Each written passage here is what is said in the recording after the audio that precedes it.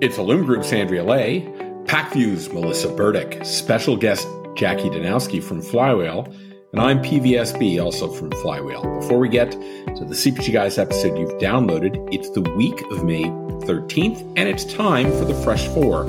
Four curated news stories from the past week. We find them polyhistorically intriguing. We hope you do too. They're brought to you through our partnership with Retail Wit, your one-stop shop for retail industry intelligence and news. RetailWit.com. It's retail right now. Jackie, kick us off, would you?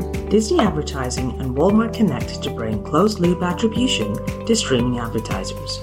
Well, hello there, Fresh Four listeners. Disney Advertising and Walmart Connect have solidified an agreement to bring the retailer's industry-leading audience solutions and measurement to Disney's addressable streaming inventory. The collaboration will enable enhanced audience targeting and outcome-based measurements for brand campaigns across Disney's streaming portfolio, including Hulu and Disney+. Connecting Walmart's customer insights with Disney's proprietary audience graph will help advertisers reach their desired audiences and measure the impact of their campaigns through closed-loop attribution. Thanks, Jackie. Andrea, over to you. Hello, Fresh Four listeners. NBC Universal and Instacart link up to bring retail media opportunities to TV. NBC Universal and Instacart are expanding their existing partnership to include a new retail media workstream that will enable Instacart's CPG advertisers to connect with consumers via NBC Universal's streaming and linear television content. In late 2023, the companies teamed up to include access to NBC Universal's streaming platform Peacock as part of the Instacart Plus membership package. Now, with this new first-party data collaboration, advertisers will be able to reach consumers through NBC Universal's content and measure the impact of their campaigns by leveraging ad exposure and purchase data from Instacart. Thank you, Andrea. Melissa, what do you have for us? Amazon has announced a new country that they're opening up. Amazon has announced that it will launch a new dedicated website for Ireland in 2025. Currently, most Irish customers use Amazon sites based in the UK or other European countries. The company said the Irish site will mean that users will be able to avoid additional customs charges and currency conversion fees, and it will also lead to faster delivery and returns for many items. All right, over to you, Peter.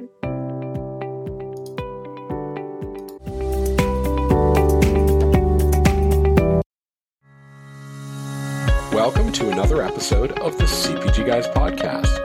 Our hosts, Sri Rajgopalan, Peter V.S. Bond, and Brian Gildenberg explore how brands and retailers engage consumers in an increasingly digitally driven world. And now, here are the CPG Guys. Hello, and welcome to this episode of the CPG Guys podcast, where we explore the omnichannel digital journey, brands and retailers. It's a new year on the CPG Guys, and welcome to January 2024.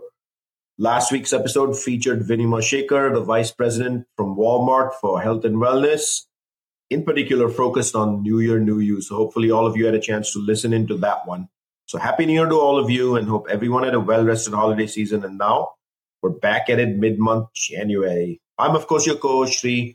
Please listen to my daughter's music at www.riaraj.com. That's RHEARAJ.com.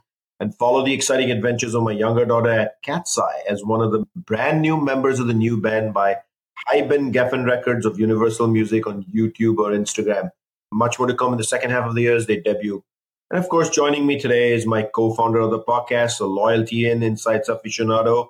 And he's not podcasting. He serves as the partnership acceleration lead at the newly rebranded Flywheel. Join me in welcoming my buddy, Peter V.S. Bond. Peter, how you doing, man? Hey, Sri, I'm doing well. Hope the weather's a little better for you out in La La Land than it is out here in Connecticut. We got a big snowstorm coming in tonight, so not looking forward to it. We got a freeze storm coming because it's going to be below 50 degrees tonight. Oh, my God. I'm looking forward to getting out to Las Vegas for CES. It'll be a little bit better out there, but it's good to see you, man. At the time of this recording, CES should just be behind. This is the Saturday after CES, so may your words have come true that it's actually warmer. But I looked up the forecast. I have nothing great to say. Lows are going to be 32, 33. But before we get to our guests, we want to ask you to help spread the word about this community we've created in the CPG Guys. Beyond sharing our podcast with your friends, if you're using Apple Podcasts or Spotify as your listening platform, Give us a rating as it helps feed the algorithm, makes us much more findable by CPG retail people just like you looking for education as well as entertainment. We're happy that we're part of an impressive collection of highly rated podcasts, including CPG Guys Fast Forward, hosted by Brian Gildenberg, CPG Scoop with Risa and Jennifer, and the FMCG Guys with Daniel, Ephraim, and Christine. We're proud of our allyship with Next Up, whose mission is to advance the cause of women in business and to promote gender equality in the workplace. Next Up has terrific educational and networking resources available to mentors. And of course, I, Shri, serve as a board member of Next Up and lead the development committee. Links to our podcast collective on a landing page on Next Up site may be found in the digital liner notes of this podcast. And now, on to our special guest. Today, we're touching upon the topic of productivity, enabling growth, scaling human capital wisely, and sharpening your P&L. Today, the guest, of course, is the CEO of iOPEX, Shiva Ramani. iOPEX is a new generation digital services provider offering AI engineering, our favorite word, Peter, and AI operations services. Of course, Shiva, this means when we get to you and we start talking, we're going to be having a lot of conversations about our favorite word, AI.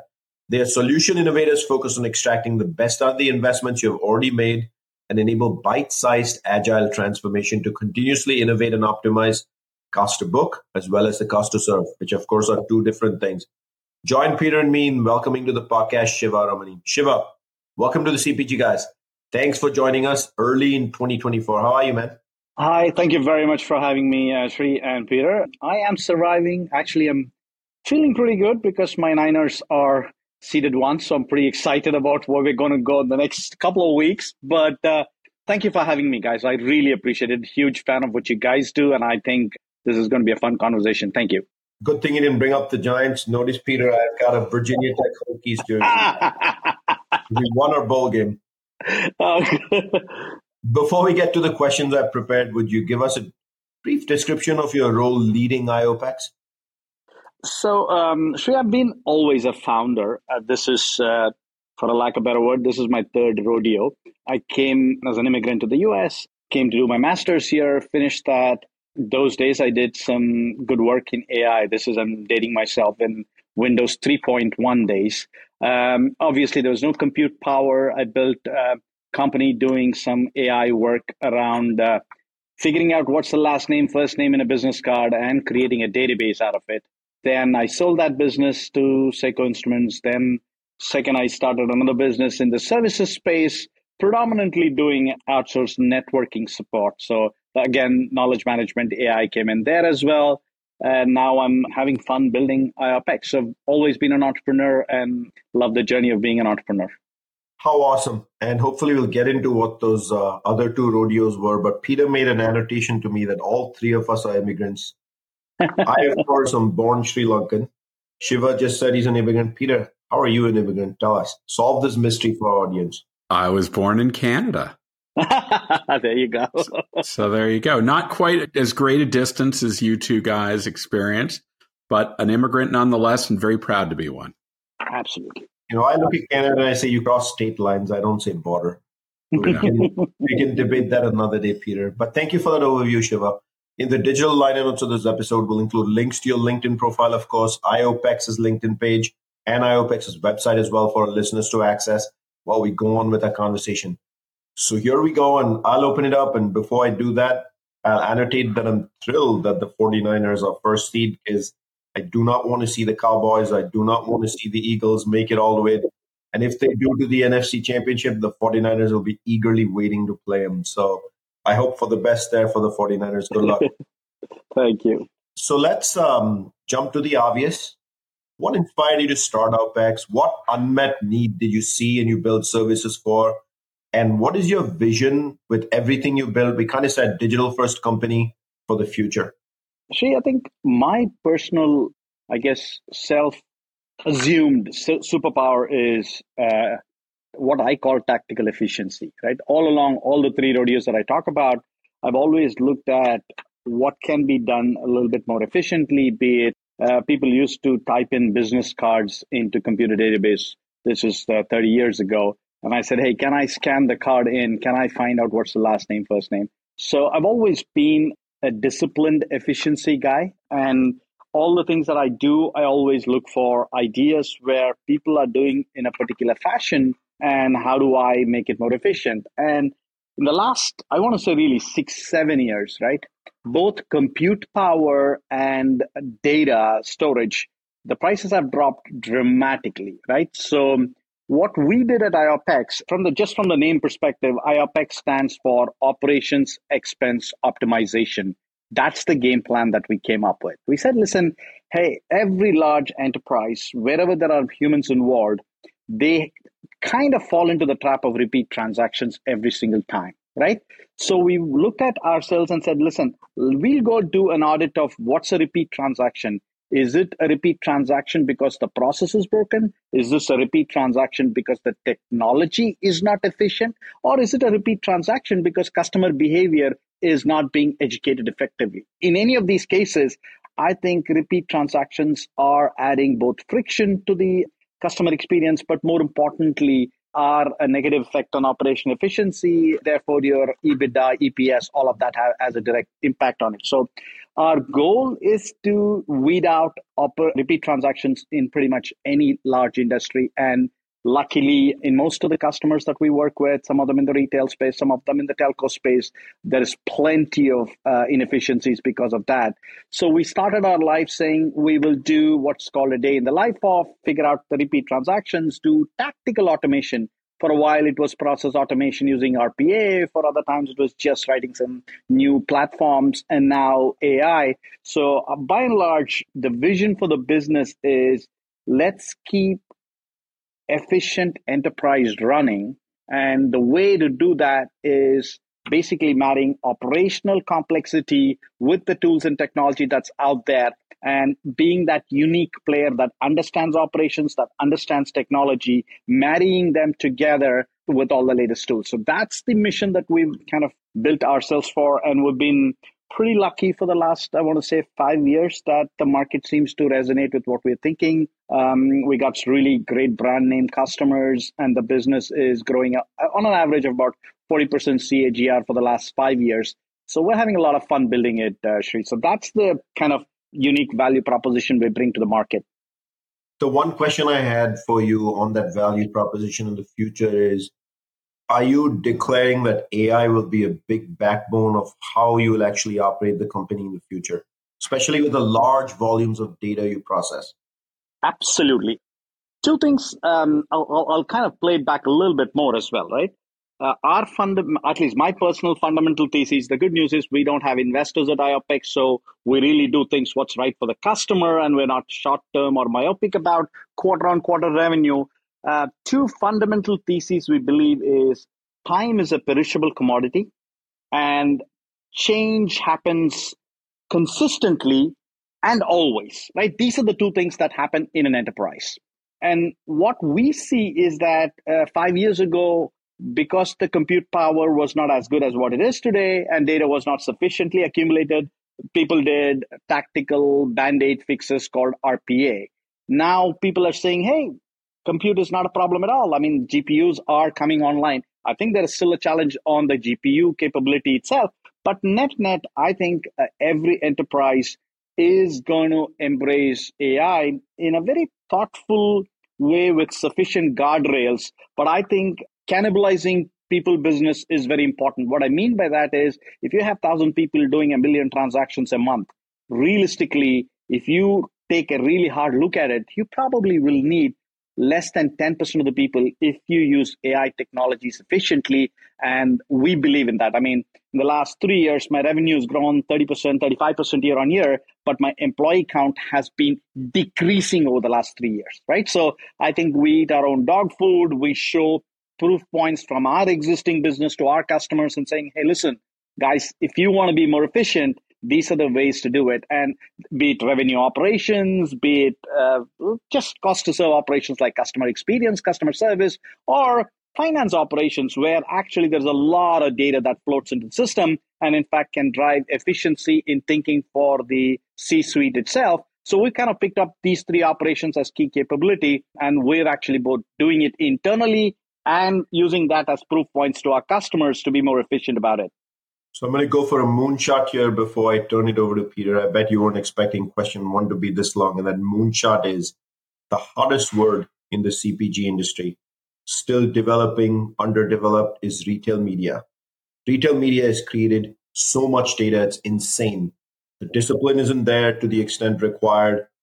Is iOPEX going to bring AI to retail media and just make life easier for CPG brands and retailers alike? Absolutely. And that's the exciting part for us. And that's the reason why we wanted to partner with you guys to learn more about how the industry is heading and find a way to kind of carry the industry along. That's the right word, right? So I'll give you a simple use case.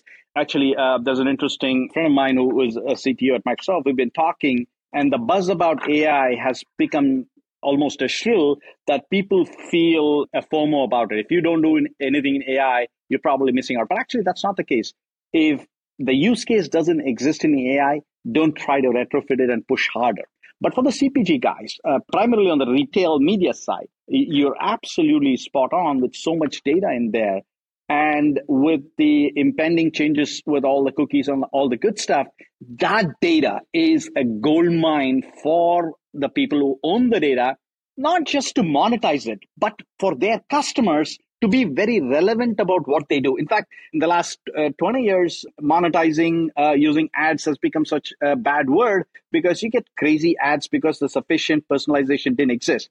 But I'm actually excited that this, if done right, will be a value additive function for the consumer, leave alone monetizing function, right? You will actually see what you need to see. You will actually double click on what more you want to see, but it'll all be so focused that there will be right type of information floating back in. So I'll give you a good use case that we've developed and I'm pretty excited about it, right? So creatives, if you go back to all these large companies that have built good brands primarily, lots of ad metrics around how an ad performed, what we're doing now is we're going back, collecting that data, putting that inside we have a platform called Elevate. What it does is it breaks down the performance of those ads with relationship to the creatives themselves. Oh, there was a sunny picture. The ad was shown in California and there was a dog in it. So the attribution is this. So that's why the take is like this. And we take that back into a new creative brief that says, hey, listen, you're going to launch a new product. You're going to launch it in California. And if you had a creative that looks like this, the ability to speak to your customer is a lot better instead of somebody in the back room figuring out and going through a bigger process. So you really take some of these data that's out there, deconstruct it to what the personal attribution for the consumer was, go back and recreate ones that make more sense. So I think we're really living in exciting and efficient times that, I keep telling my daughter that I wish I was 10, 15 years younger. I would probably see more exciting things. So age is not on my side. So time is still a personal perishable commodity for me. Shiva, welcome to the CPG Guys podcast. I feel you about age not being on my side. As I like to tell people, I'm playing the back nine of life right now. So I think you appreciate that. Hey, listen, thank you for the case study application, some thoughts around us. Obviously, computing power is something that every company can have access to if they want it. Really, how does iOPEX differentiate itself from a competitive set in the industry? And what do you think are some of the key values or principles that are guiding your business operations and the relationships you're establishing with customers that are helping you establish yourself as a superior performer in this space? So it's a really short answer, Peter. If the short answer to everything that I think about, both in life and unfortunately or fortunately, the companies tend to take the persona of the founders as well. And as a company, we are a very outcome-driven company, right? What does that mean? I think if we are adding value to ourselves, we're having fun building it, we're creating value for ourselves. The same goes to our customers. When we go into a customer, we are very outcome-driven. We're not going in and saying, hey, compensate us for effort, compensate us for what you can communicate to your stakeholders. None of that matters to us. Is there money at the end of the door for you guys? Is there either a savings by way of an EPS bounce because we've done something super efficiently that you can redeploy these savings into more meaningful, exciting stuff? Or we're thrown so much in your revenue side of the equation by being so efficient that you're investing a growth capital. So in a lot of ways, Peter, every single partner, customer of mine, by associating with us, they end up kind of sniffing growth as the mantra for their life. So what we bring to them is not competency just around, hey, I can analyze your data, I can give you stuff.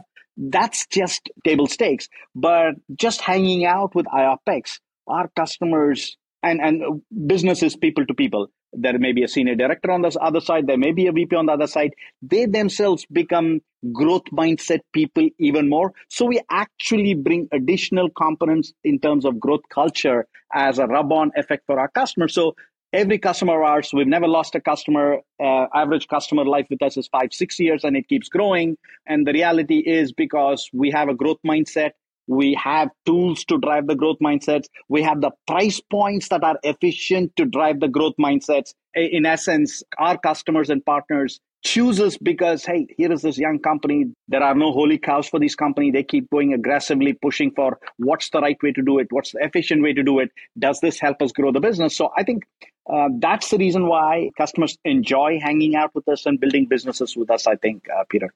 It's a big claim to be able to say you've never lost a customer. So we're going to dig into that yes, a little bit more. My hypothesis is the reason you're not losing customers is A, of course, you're delivering value, promised value.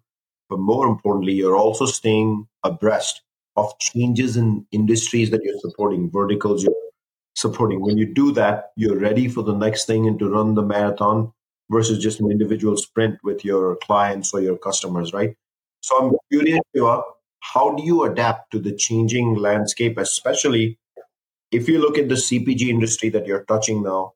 Technologies change a bunch. While e-commerce existed 10 years ago, even in the CPG industry, in the last 3 years, click and pick has become the way. Home delivery has become the way. Intermediaries like Instacart, which existed 10 years ago, have become just a way of life at this point. Simple click and you get anything delivered to the house. Loyalty is at an all-time high with businesses like Walmart Plus now offering you that loyalty mechanism. And so how do you actually stay abreast and how do you bring it back to your clients? So that's a little bit more of a personal journey. That's why I keep repeating that companies take on the persona of the founders themselves, right? So, and Naga and I have been together for long enough, and you guys know Naga as well. So the bulk of the senior management team sits right here in the Bay Area in Silicon Valley, right? Why is that important, right? Realistically, apart from this iOPEX being a significantly profitable company, we have a portfolio investment of about 75 companies that are doing, this is Series A. We incubate a bunch of companies the minute we see some activity in a particular direction. For example, we see lots of changes in the partnership world, how people get partners to sell their software or sell their hardware. So we're building some AI solutions. We found a team, we have invested in them. So we pick industries that are getting disrupted and we actively do seed capital or Series A capital, whatever that. So by that kind of an ecosystem, we have about 75 companies in our portfolio that we are actively connected to. The minute we start seeing traction in these companies, what that tells us is, listen, there is a technology shift happening. And this technology shift, and it is self-serving, Sri. I don't want to come out and tell you that we are altruistic. So we take these 75 companies in our portfolio and say, hey, this is a new company building new technology. We want to show you this as a possible POC. So now the customers are also looking at, I never thought this was possible. Let's try and see if this will work, right? So it is a kind of virtuous cycle that we build. We invest in newer technologies. We partner with companies bringing newer technologies. We take it back to our existing customers. And during this process, the business construct is, if we are the for a lack of a better word, collateral damage because of the change, which means we are saying that we are doing A, B, and C, and we're generating so much revenue for ourselves, but this new technology is going to change the way, and our revenue is going to shrink because of that. We have no fear about it. We think That's the right thing for the company. That's the right thing for the customers. We have to redeploy elsewhere. And this is, again, advantage of being a privately held company with no outside investors. You don't have to worry about what's the next quarter going to look like. So I think that virtuous cycle of partnering with the younger companies, both here in the Valley and we'll be bringing the same ecosystem in Brooklyn, New York area as well. So I think that virtuous cycle is super efficient for us. And just anecdotally for this one, I want to say the largest workflow creating software in the world is using us to optimize their internal workflow. So that's the level of efficiency we have started beginning to deliver to our customers, Sri. Wow, what a great articulation of the value proposition of investing in a bunch of technologies and companies that can ultimately be disruptive. Are they all going to be? No. But are you going to get a couple of gems out of that? I mean, it's the essence of a venture capital firm. And if you can use that either to power further your company or offer that up to your clients and build a business that way, then at the end of the day, your customer is served. As you mentioned, the outcome is their growth and that's your core KPIs. What a great idea. So Shiva, would love to hear from you if you have a particularly poignant success story or a major milestone that you've achieved of late that can really help our audience understand where you've been able to take iOPEX. So I think the best success story for us was I was beginning to allude to as well is especially around driving the largest workflow company in the world to adopt a guardrail-based AI solution that we brought to the table. They used to take about 8 months with about 60 people doing their go-to-market motions to launch a product. We've automated and enabled them to go and do that cycle in a matter of 4 weeks with less than 4 people and this AI-based platform we built for them, right? They've gone back and said, Shiva, this is so great that we want to productize it, and you will see them launch this as a product under their banner, of course, in the next probably 8 to 12 weeks. But the truth of the matter is that I think every customer that we've partnered with, Peter, we've been able to create IP for them in what they build that they can start monetizing on it, right? There's another use case where a customer of ours, a relationship ours, at that point, it was not a customer. They were just thinking about building out a new ad-based revenue platform. They had about 1 million users on the platform. And we went back, sat down with the board and said, listen, hey, you guys should do this and we will help you build the ad stack for it. We'll help you build a creative structure for it. They had no clue about what the ad business looked like. They're probably going to be doing about 3 to 5% of their, they're a listed company as well, 3 to 5% of their revenue in that space, right? So the reality of it is, since we are plumbers and we like, I keep telling everybody, both internal and external, I want to be a company that is substance over style, right? So all the success that we end up delivering end up being marketed by our customers as their success, but ultimately the plumbing is all ours, right? And I'm fine with that. Ultimately, the reality of it is that I think we have enough economics to be happy about it. But the reality is that we're able to actually make meaningful. And Peter, to give you an example, there are about 40 customers that we have today. We are helping in different capacities in their bite-sized digital transformation, agile. And out of that 40, about 20 of them are Fortune 100. That's the claim to fame that we bring to the market. Fabulous. But before we go on further, you talked about digital transformation, the spectrum of digital transformation. Could you give some basic color commentary, Shiva, on I'm not looking for brand names or which company you're touching, but I'm looking for kind of a little bit of a color commentary on the type of thing you're touching. So there are 3 big buckets that we do really good work on, Sri. One bucket of work I call revenue operations, right? So what is revenue operations? For example, and I'll land it back into the CPG, retail, ad ops, media world, right? So somebody is launching this business for driving ad business. We are the guys who come out and say, listen, the time that you go out and your sales team convinces a brand to get on your publishing platform to the time you actually recognize the revenue and drive traffic into it, there is motions which have about 150 to 200 different workflows, and there are different teams that work together, right? So if you let business continue as is without this digital transformation in it, the ability to recognize that revenue from the time you get a customer commit to the time you actually traffic it is probably anywhere between 6 to 8 weeks. But the way we've transformed their business, the workflow with the tools that we put in there and the people capability as well, they're able to recognize revenue in less than 72 hours the minute somebody says, hey, I'm ready for it. Do you know what I mean? So now this is a direct for a chief revenue officer. I am pulling revenue up ahead. So which means that the reality of being able to sell more increases dramatically. And we've taken the complexity out of the entire revenue recognition process for him. He's still doing the heavy lift. The platform is still the greatest platform. See, I am not changing the way they sell, but I'm changing the way they end up from selling to fulfilling through automation and platform generation as well. So that's one example in the revenue operation space. So in the finance operation space, the biggest challenge somebody like a chief accounting officer has is the last 5 days of a quarter are nightmare for him to close books, right? And between the teams that they have to analyze different geos sales to the time that they go back and say, this is what we'll report to the street as our revenue, the motions that go through closing books, there are at least about 500 processes that happen parallelly, and the correctness of the process is even more important than the speed at which it gets done, right? So there are an army of people doing the closing of books, recognizing revenue, and all the good stuff that go with it.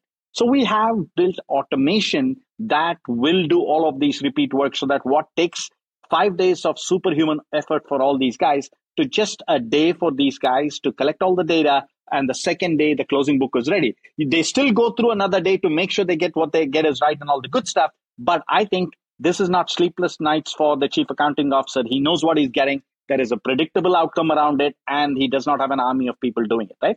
And if I extend that in the IT world, there is the SOX compliance is a big deal, and there are armies of people doing SOX compliance. We've gone out and basically taken out the people out of the compliance world completely. And from the minute you say, I want a compliance report, to the time you get a compliance report, it's less than 2 hours this is for large telco. So I think I'm giving you a flavor of wherever there is lots of transactional work and labor involved in organizing data, in analyzing data, in flagging exceptions, in actually letting the right ones go through the full flow of the process. We've automated all of that significantly. So if you had asked me, Shiva, how many man hours of effort have you saved for your customers? It is on an average about 1 million hours a quarter for our customers. If I put all our customers collectively together, over 1 million hours of worth of effort is taken off because of all the digital interventions that we've done for the customers. That is a big number. Yes. Let me remind our audience that we're speaking with Shiva Ramani, the CEO of iOPEX.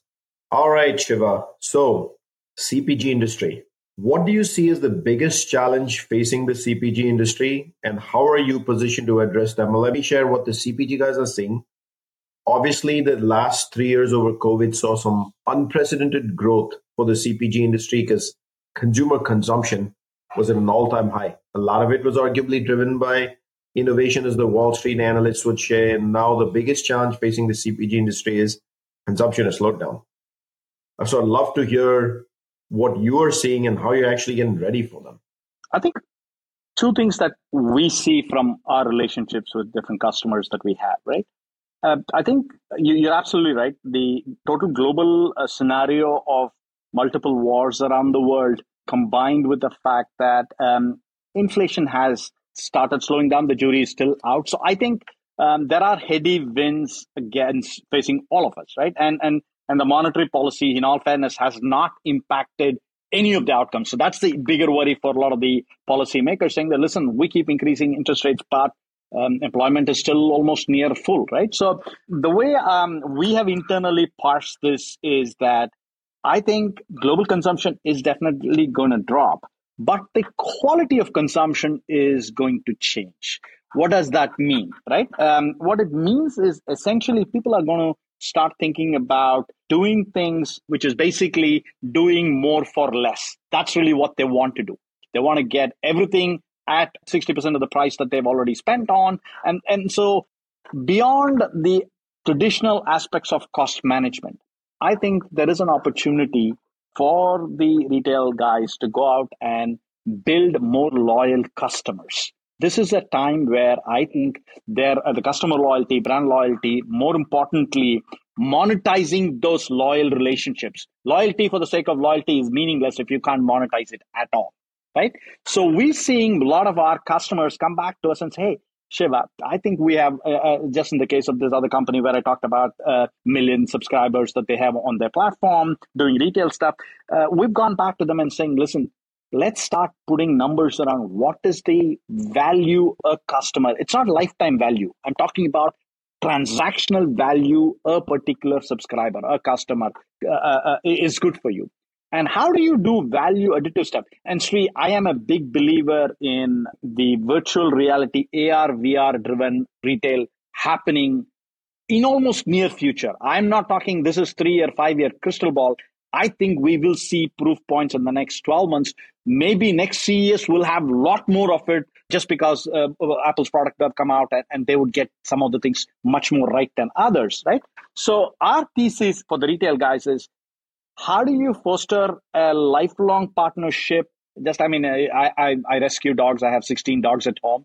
I'm a loyal Chewy customer, right? But Chewy just keeps sending me dog food. They don't engage with me for anything else. I mean, they have a transactional view of me as a customer.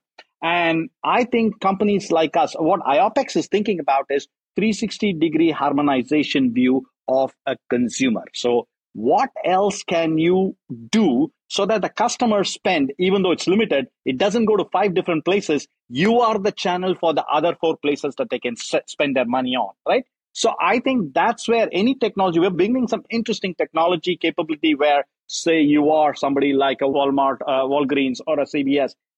Don't just have a medical view of the customer.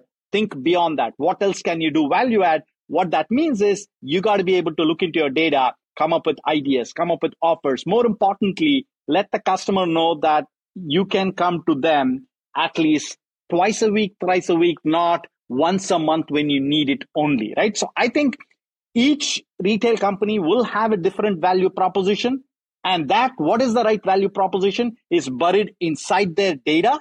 And I think ability to drive that kind of analysis is going to be very critical.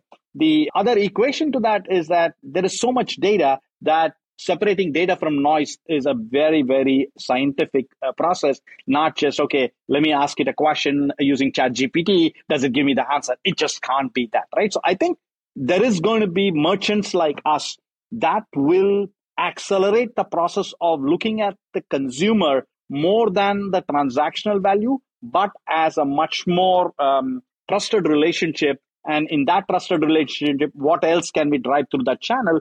I think that's the big challenge I see, at least some of our customers are talking about. And I think where we are focusing our energy, when we sit down and talk with these guys, we're telling them, listen, what can I do for you which gets you more cart value? Beyond cart value, how many times can I bring them? I mean, the rest of the industry has DAUs, active users, as a big deal. How do you get them to think about DAUs very differently rather than just transactionally? I don't know if that answers your question, Sri. Oh, perfectly answers my question, but 3 observations here. Number one, if I heard you correctly, you said you had 16 dogs. So God bless you for being a parent to 16 of them, as I have 3 cats myself. And if you're lucky, we'll see one of the triple Z's here walk by any second. Second one is your fascinating example you gave of loyalty. I scratch my head. Why aren't 20 different brands asking you for help in this space? And here's what I reckon it to.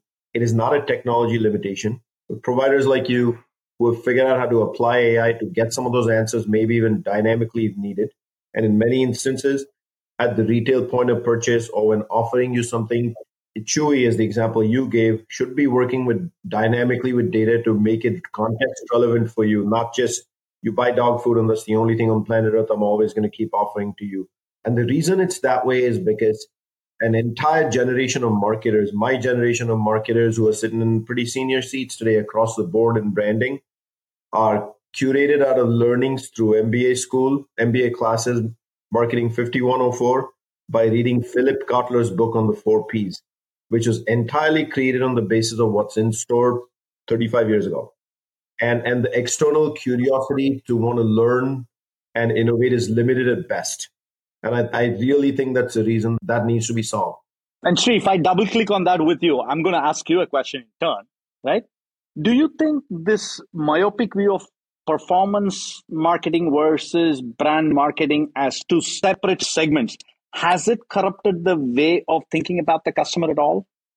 100% yes. I mean, that one's a no-brainer, except I think there's a revolution. Retail media has come and tossed all of those notions upside down.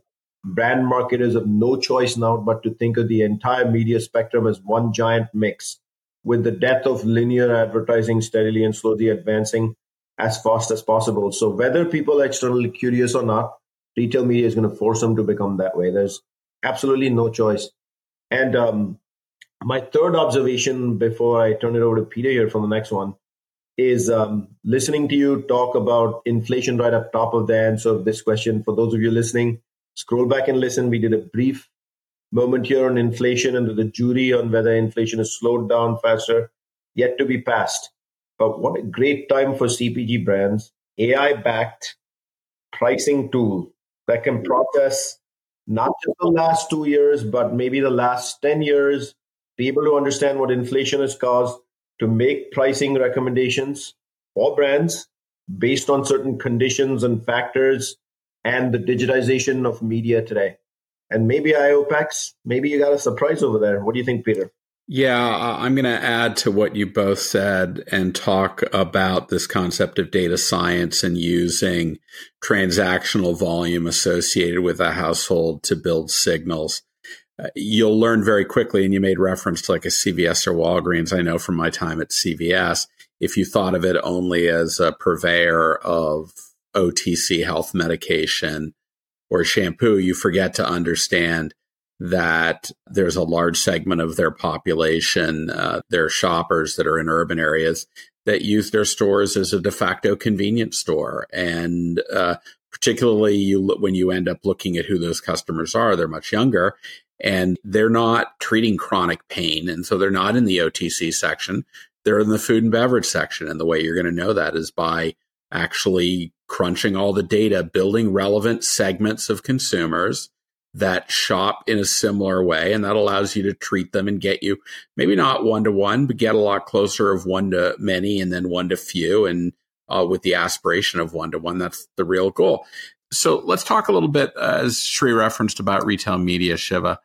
Would love to know your take on this phenomenon around retail media, why it sees an enormous amount of revenue shifting, and why brands, there's still a lot of hesitancy. Brands will talk about it, CPGs will talk about it, but it seems to be more of a trade engagement so far. It hasn't quite moved into the lexicon or even, frankly, the full-scale budget of marketing. What do you kind of have cooking in this space to help CPGs and think about investing in it and retailers being able to purvey their solutions in a meaningful way to bring efficiency to the media industry that's, still to some degree rooted in the traditional linear television and print media that's waning in its effectiveness? Two things, Peter. First of all, with your time in CVS, please ask them not to print so many coupons when you buy something. If you can know anybody there. I've got some news for you, Shiva. Wait. Congratulations to you both. If you shop at CVS, clearly you've been there recently, Shiva. You are actually meeting Mr. Peter V.S. Bond, the creator of the 6-foot register receipt.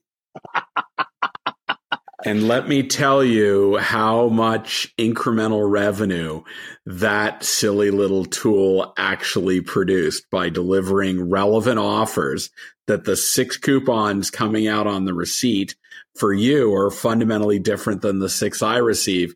And it actually proved to be very effective. Now, of course, to this day, I'm still not by name, but certainly by reputation, the scourge of late night comedians. that are doing things like creating fashion outfits using long CVS register receipts. But not to be morbid out here, but I promised Peter that on his epitaph, I will make sure to leave 50 different 6-foot-long registers. Yeah. That's why I said the only way it's going to work, Sri, is if my tombstone is 6 feet tall, because otherwise the register receipt isn't going to fit. So I think I'm going to kind of jump off from the same conversation. I think I agree with the idea that just drives great incremental revenue, but the reality of it is that's got to become completely digital, right? The truth of the matter is that CVS has to find a way to get customers to get to their app to do this more than think about this as, oh, I got a paper receipt, I'm going to deal with it, right? And I'm sure they're doing it, but I don't think that's front and center of their thinking. And that's what is plaguing the industry itself.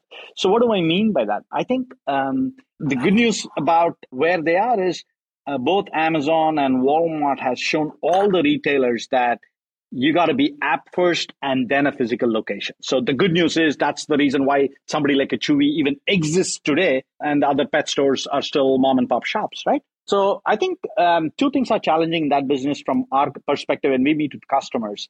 I think there is still hesitancy to imagine themselves as media companies. And I think that's rooted in the fact that it goes back to my original statement. I do believe most of these companies imagine they are a substance over style company. Media companies are style over substance companies sometimes, and whereas these retail guys imagine themselves as substance over style, right? So there is basically an organizational conundrum about, do we go pitch this? Do we treat, and they're also wanting to not make the consumer look like the product itself. I mean, media companies make the consumer the product, whereas the CPG guys make the product, the consumer, right? So I think that comes from the fact that the media stack is so obfuscated, that's the right word, right? That some of the retail guys are kind of saying, hey, let me take baby steps at it. That's why it's not becoming part of their main budgets yet. There is this very nice acquisition they end up doing. That acquisition used to be a pure app player, and they're bringing that knowledge. So it is all coming kind of through acquisitions or extensions of some relationships. It's not coming as native core. They're not going out. Unlike one of the largest, somebody like an Uber, they went out and said, we're going to go to the media business. We're going to get the best execs in the business to come build that business for us, right? So I think that they're kind of trying to figure out, do they put the consumer as the product or not? Once they make that decision, then it becomes super clear to them what they have to do. And I suspect, given the thesis with compressing margins in that space, and this walled gardens thesis becoming much more real, and everybody wants primary relationship with their consumer, I think the next 24 months, people are going to invest. This is going to become their primary bread and butter. At least that's what we are hearing. But if I flip it to the operational complexity of technology to make this work, a lot of them are worried about the operational complexity in making this coexist with their steady state bread and butter technology stack that they have. So I think the more successful ones will migrate faster. I give a lot of credit for people like Target and all imagining that direction much faster, but the other ones are going to be slower. So I think it's a lot more, I'm giving you a long-winded answer, but the shortest answer to the question is, I think it's very cultural. You decide whether you want the consumer to be the product or not. Once you make that decision, everything falls together. I think there's still a lot of work, to your point, that needs to be done, particularly as we start to think about the in-store element of retail media, right? Obviously, when you're talking about digital experience on a mobile app or even off-site, I think we're more wired to be able to transform that in a meaningful way. You know, retail in-store experiences where 90% of sales still occur, right, are not highly personalized like they are in a mobile app. And they require equipment and they require connectivity. And that's a harder slog. You have to deploy physical equipment because at the end of the day, if the mobile app's still going to be the mechanism for engagement, it has to get signals. It needs to know where you are in the store. It has to, in real time, reference who you are, what you buy, and therefore give you maybe not out of the gate a personalized experience, but a meaningful experience moving towards personalization. And that's not going to happen overnight. But that's the promise, because that's still where the lion's share of the volume is. And that's where you're going to move the needle the most. So I think there's a lot to do there. Sri? Yeah, so I've got one last question, Peter, lingering in my head that I thought I'd ask Shiva. Short and sweet, though. How do y'all actually prioritize and ensure quality and customer satisfaction in its services? You referred to a bit of this right up front in the opening, but I'd love to hear it. We've kept it very simple. We're trying very hard in our life, even though my last answer was long-winded. We try to be very simple about what we think about in life. I think all our contractual relationships with our customers are outcome-based, right? And a component of the outcome is not just successful transactional outcome, but successful transactional outcome with the right metrics around customer experience, right? So the minute you mandate that as your operating way to make money, then everything else follows from that. The minute you told your HR team that, listen, we don't get paid X if we don't have the people doing A, B, and C like this. You go tell your engineering team that, listen, if the AI does not deliver 93% accuracy on this A, B, and C, we're not going to get paid.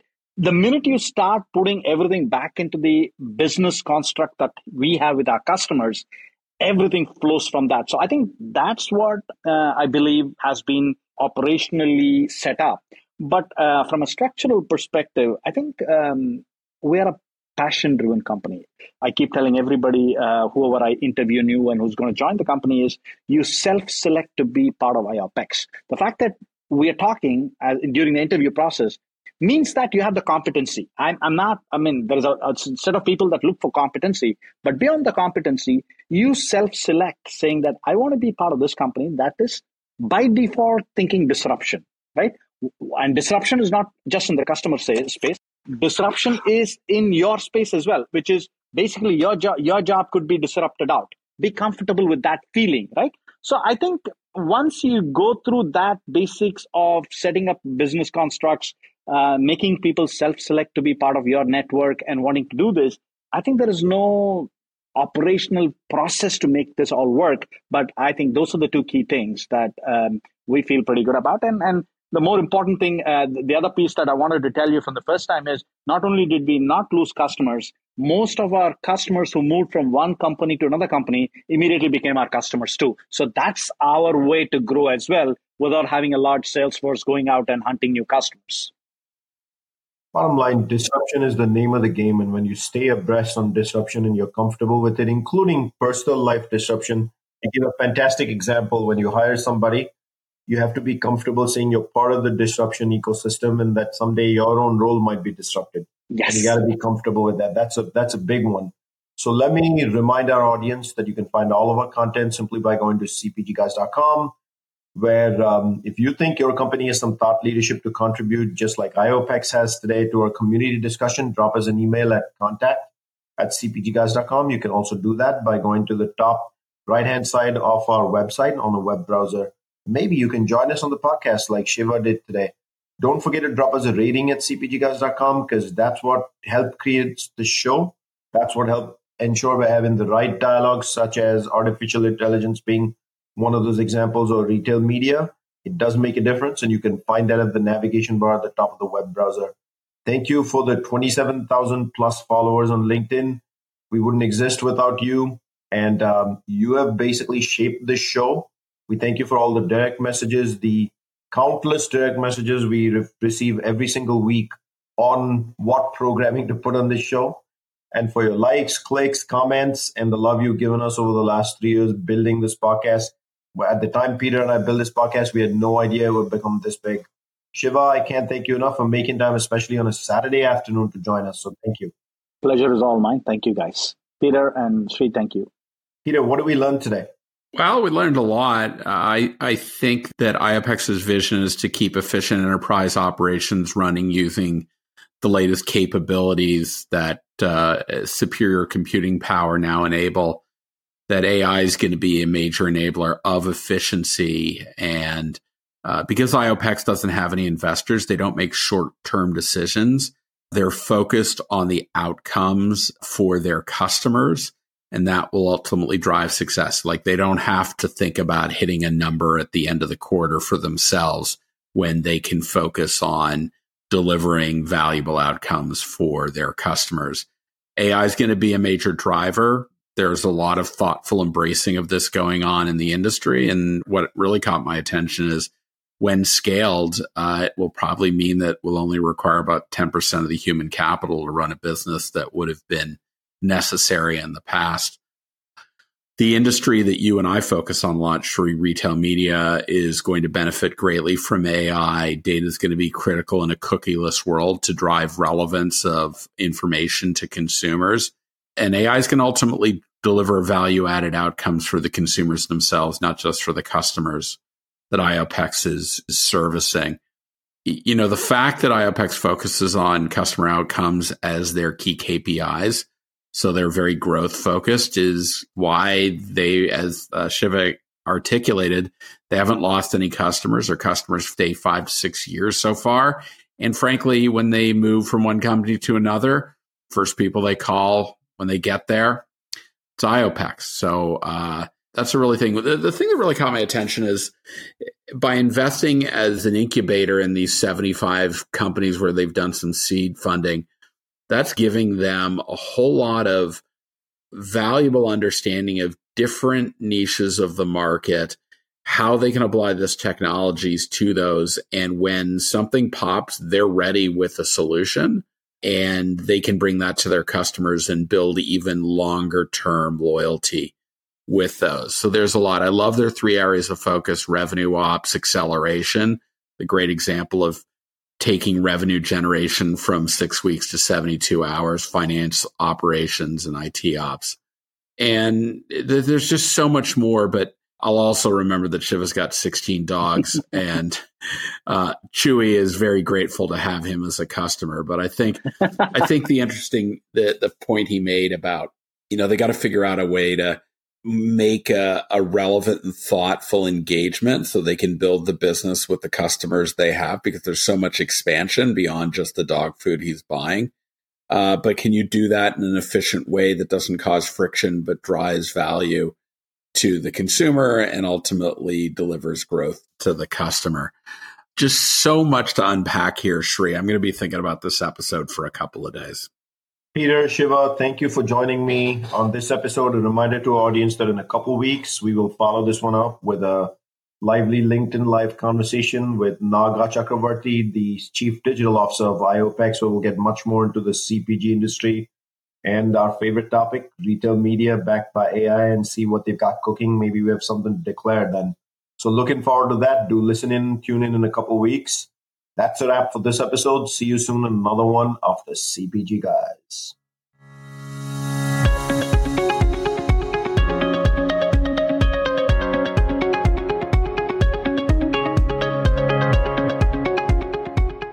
The content in this podcast episode is provided for general informational purposes only.